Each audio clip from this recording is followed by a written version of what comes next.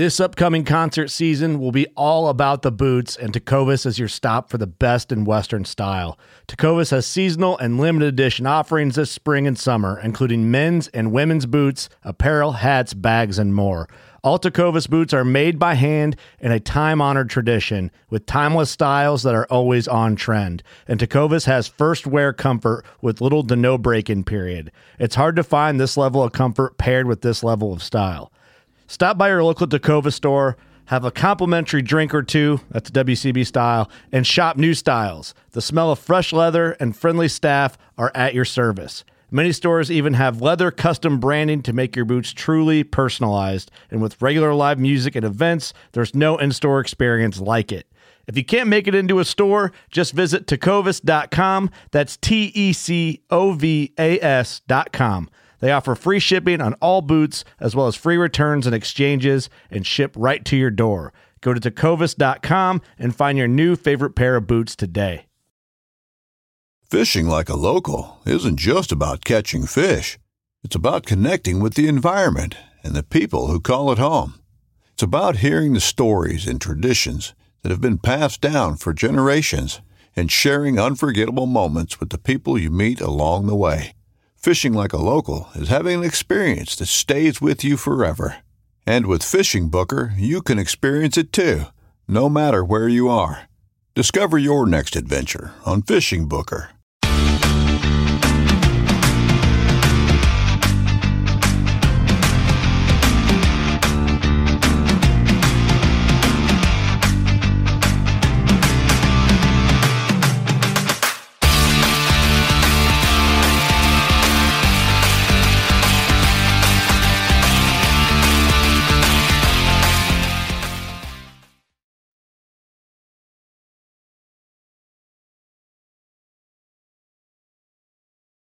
Welcome to American Outdoor News. Today we're here with Craig Boddington. Craig, thanks for taking the time as usual. Well, thanks for having me, Chris. It's good to see you, and you look healthy and happy, and so obviously you've survived this mess okay. Yeah, well, the staying home part wasn't that good, but we did what we needed to do. Well, I don't think I've been home this long since I was in high school, and this would have been my 50th reunion, but of course it wasn't held because of the virus. Wow. Now, how has this affected your hunts for the year?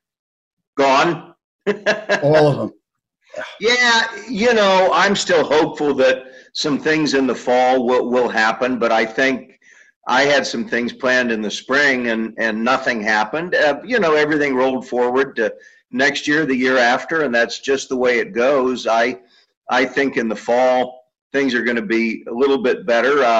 The one thing I haven't done is I haven't gotten on an airplane since March, and that's unusual for me and not in a hurry. But the other day I got word that I drew a goat tag in Montana, so I've been applying for that one since 1971. Wow, and you just had it? Took a long time and finally drew that. So I'll actually drive up and take my own saddle, and life's good. Wow, so that's what, like a 10-hour drive for you? Oh no, more than that, but it's a long day. It's doable. Okay, all right. Well, you've had a pretty celebrated career in the outdoor industry. You've won multiple awards. You won the Weatherby Award a few years ago, the Capstick Award, the Loophole Award, the Conklin Award. Wow, that's something. I've been lucky. I've had a pretty good run. At what point in your career did you realize that you had become a famous hunter? Well, I really never have. I'm kind of uncomfortable with that, Chris. I mean, I love what I do, and I've been doing it for a long time, and hopefully I can do it for a little while longer. But there are some words that are like fingernails on a blackboard to me. And when somebody uses the word celebrity, it drives me insane, because I'm just a guy who's been lucky and made a living doing what we love to do. And the other description that is like fingernails on a blackboard is professional hunter. I'm not. I'm a journalist who hunts, and professional hunters are licensed and go through apprenticeships in various countries around the world. And for me, that's a pretty honorable profession, but I'm just a journalist. Well, you've written over 4,000 articles, 25 books? Yeah, up to 29 now. I've been busy the last couple of years. Wow. And you just came out with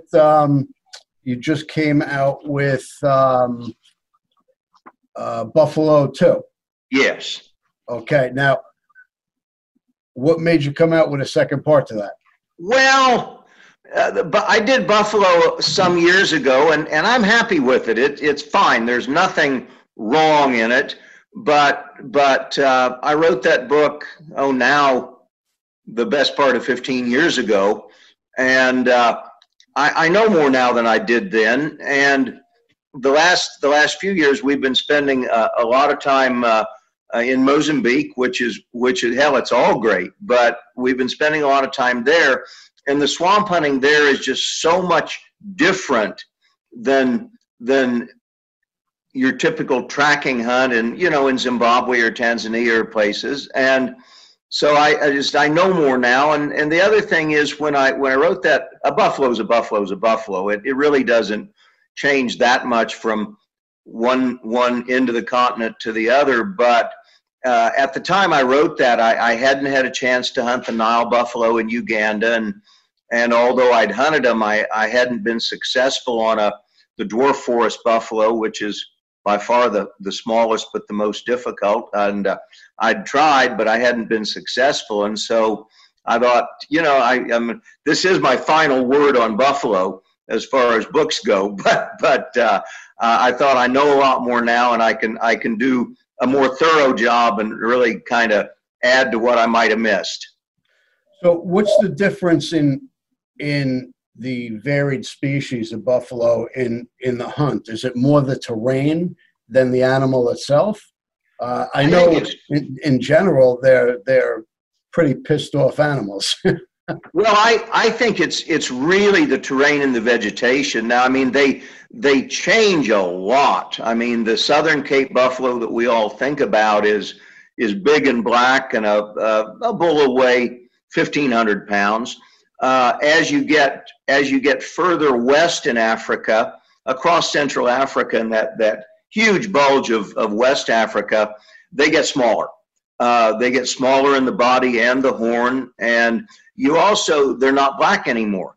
You start to see a lot of brown and red in every herd. Now, yeah, the majority of bulls will still be very dark, mature bulls, but you'll still see red buffalo bulls that are perfectly mature, and they're kind of as almost burnt orange red they can be, and the horns get smaller. So if you go across to Cameroon in the north there, the Savannah buffalo there weigh 1,000 pounds, so they're a third smaller. And then you drop south down into the forest zone where you have the true forest buffalo, and they're tiny. They're 550 pounds with very small horns, and they're all red. They're almost never completely black. So they change a lot, but the hunting is the same except for the vegetation. And you get into real thick country, then it's more dangerous and more exciting. The people there where they hunt in West Africa and Central Africa, they maintain their buffalo or are more aggressive than the southern buffalo. I don't believe it. I think it's just so much thicker that you tend to bump them at a lot closer range. Now, you've hunted, over 300 plus species all over the world. Where is your favorite place to hunt? Ooh, that's both hard and easy. I mean, favorite hunt is always either the next hunt or the last hunt. I love it all. I mean, I'm a nut for it. I was out over the weekend hunting pigs here in California, and I still absolutely love that.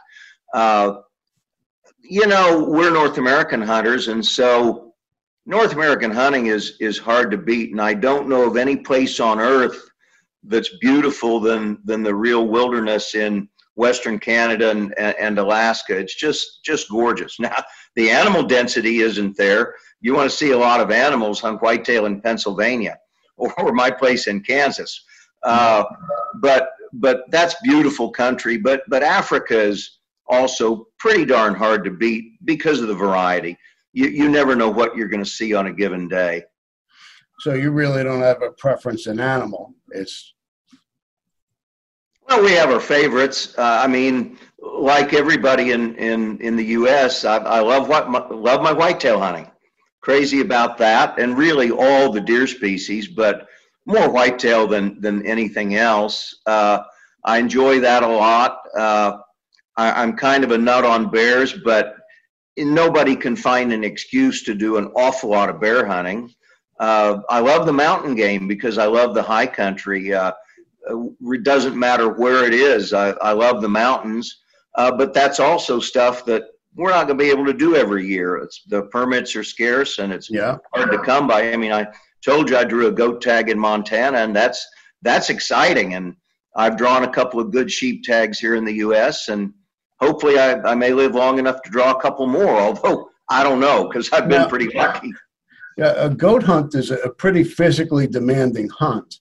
Now, you suffered a heart attack in Uganda in 2014. How has that changed how you prepare for a hunt like this? Well, it does change you because it was a really close call. It was actually 2011, so a long time ago now. And I'm fine. I see the cardiologist every year, and he tells me to go away, and he'll see me next year, which is great news. That's encouraging. I'm totally fine, but it was a wake-up call because at that time I still thought I was bulletproof and invincible, and kind of showed me that I'm not. So I worked pretty hard at staying in shape, but quite honestly, I don't push myself as hard as I used to. You kind of learn you gotta know your limitations, and so I do stay in shape, but I don't push myself as hard as I once did. Well, the older we get, the tougher it gets, and you approach game differently. The more strenuous hunts, I guess, as we get older, we gotta leave that to the younger guys. Well, I haven't yet seen one that I can't do, but I go at it a little bit slower than I used to. Got to take your time. Now, what was the most compromising hunt you've been on, or most compromising situation? Well, the first Marco Polo hunt in '98, I got altitude sick, and that was bad. I mean, it was really bad, and that's an insidious disease because it's so random. It has nothing to do with age or fitness or obesity or lack thereof. It can hit anybody, and that's why serious mountain climbers may suddenly succumb to it on their 30th or 40th or 50th ascent because it's random. Never had it before, never had it since, but I was really, really sick. It was bad, and I managed to get a ram on that hunt, but truthfully, I don't even remember much of it. I was just going through the motions, and so it was tough. That was a bad one. Again, the only way you can ward it off is look for the signs and try to stay in shape, and that on a genuine altitude hunt, I'll see a doctor before I go. And I take Diamox, which is a standard prescription, and it's a miracle thing for me. That works. I start taking Diamox 48 hours out if I'm going to be above about 10,000 feet. I don't worry about it up till that. But above 10,000, I'll start taking Diamox 48 hours out. Well, it seems like the past year or so, you've been on a lot of those hunts where you're in high altitude. Yes, I like the mountains, and I'm not affected by altitude. Again, that was back in '98. Good heavens, that's a long time ago now, and never any further problems. But I watched the signs. They wanted to take me down which is always the right answer. And I refused, which was stupid. But I had Diamox, and I had not been taking it because I thought, well, I'm young enough and I'm strong enough. I was still in the Marines at the time, and I thought, I don't need that stuff. And when I got sick, I started taking it, and fortunately it worked. In about 48 hours, I was as good as I was going to get. Now, you did,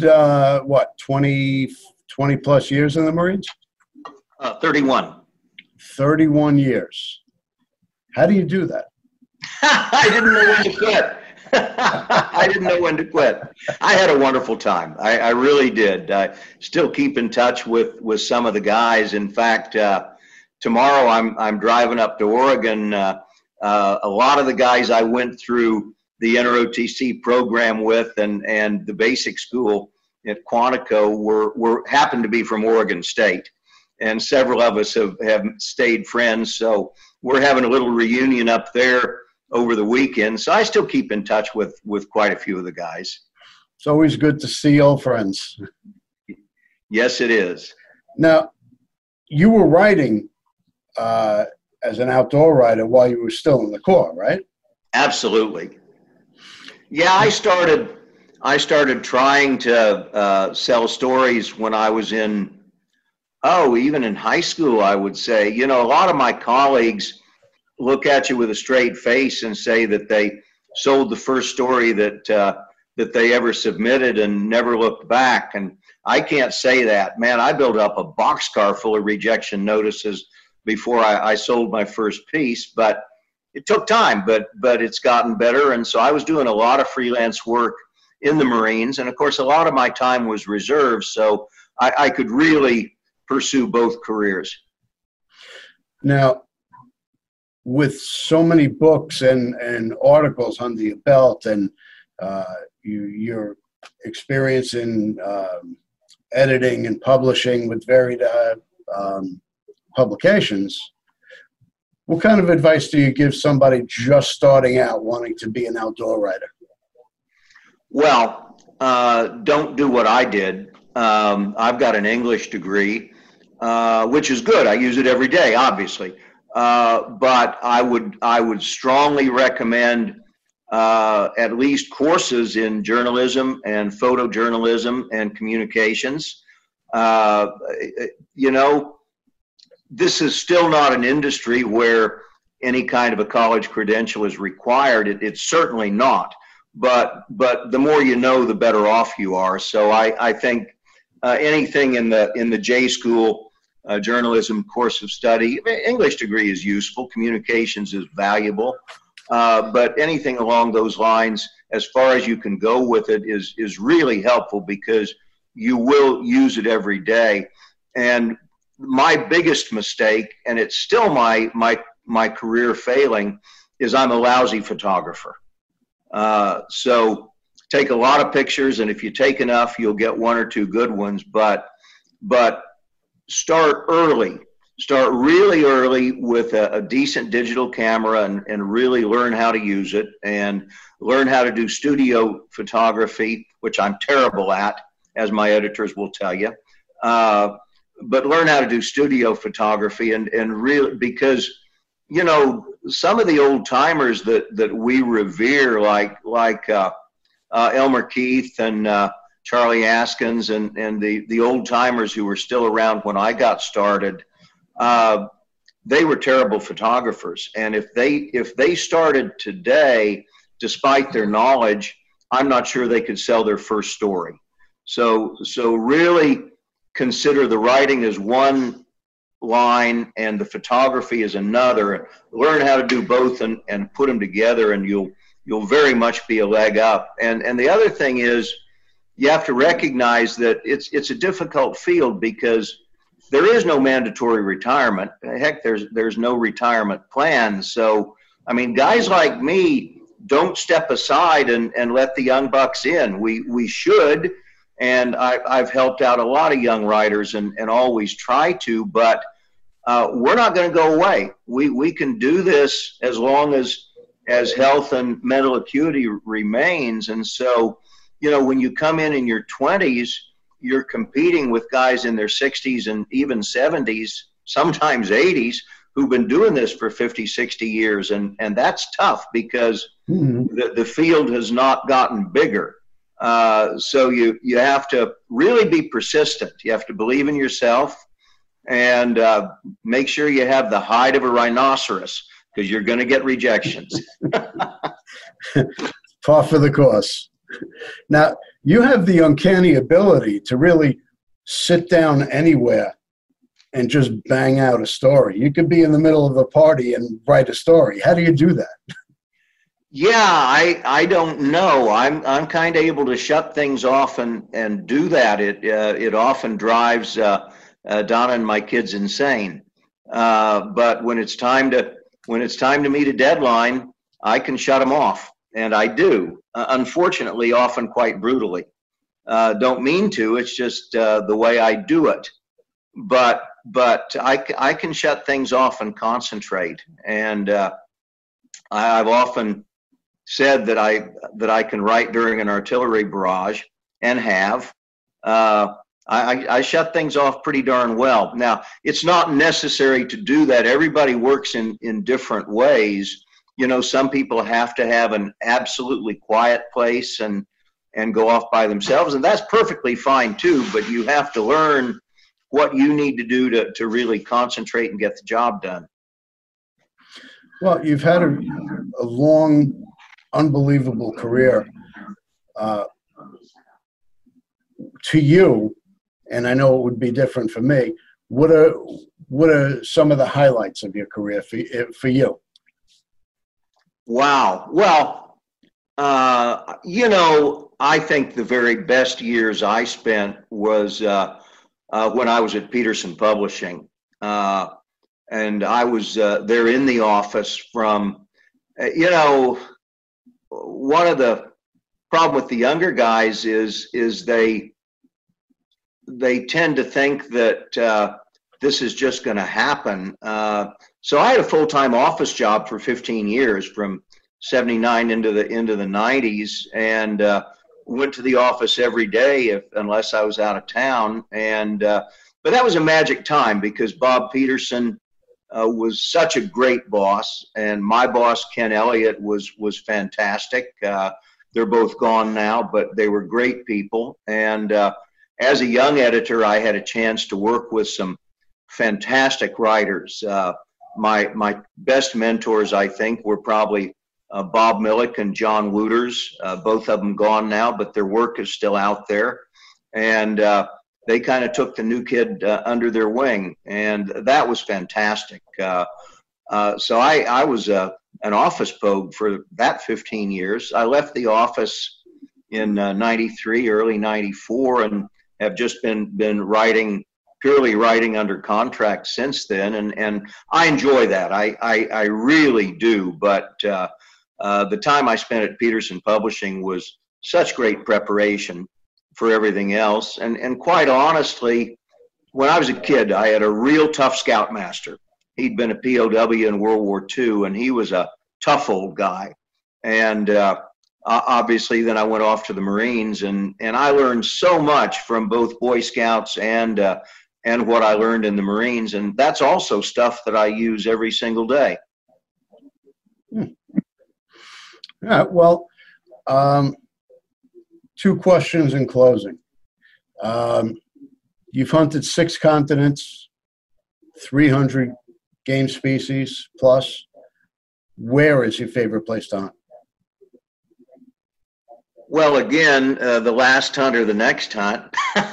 And I mean that seriously, because I look forward to everything and look back on everything. But and somebody, I've spent a lot of time in Africa, and somebody once commented that, once asked me, he said, well, are you still interested in hunting North America? Well, I was terribly offended, because of course I am. I mean, of course I am. But Africa is pretty hard to beat, mainly because of the variety. You just don't know what you're going to see. And so a lot of my books have been about Africa, and some of the more successful ones. So, you know, that's been important to me, and I love it dearly. I would have been in Zambia with Brittany's husband, my son-in-law, in April, and of course that didn't happen because of the COVID, but we'll reschedule it. So I'm not done there yet.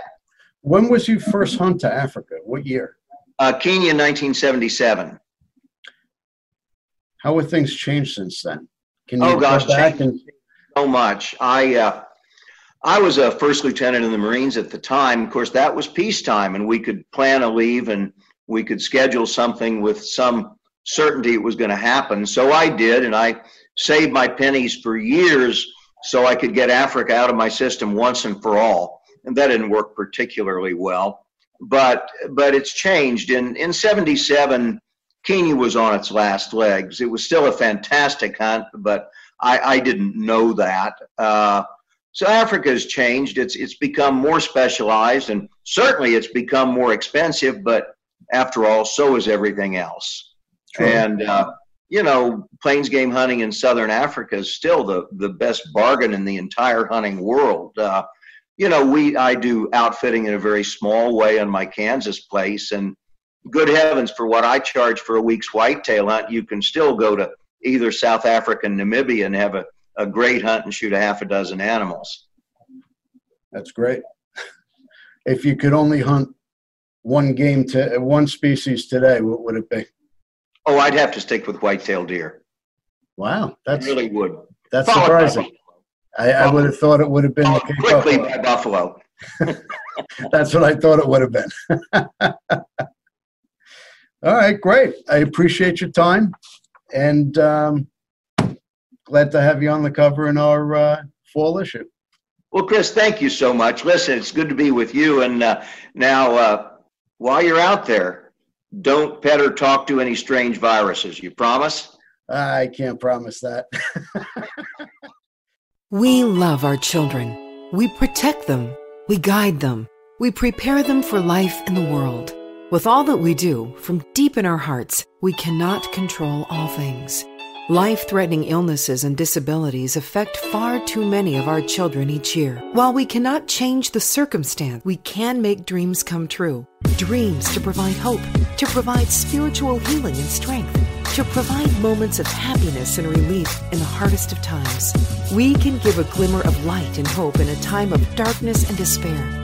Join huntofalifetime.org to help make dreams come true, to provide hope for children with life-threatening illnesses and disabilities. Hunt of a Lifetime is a non-profit organization fulfilling dreams for hunting and fishing trips to youth 21 and under with life-threatening illnesses and disabilities.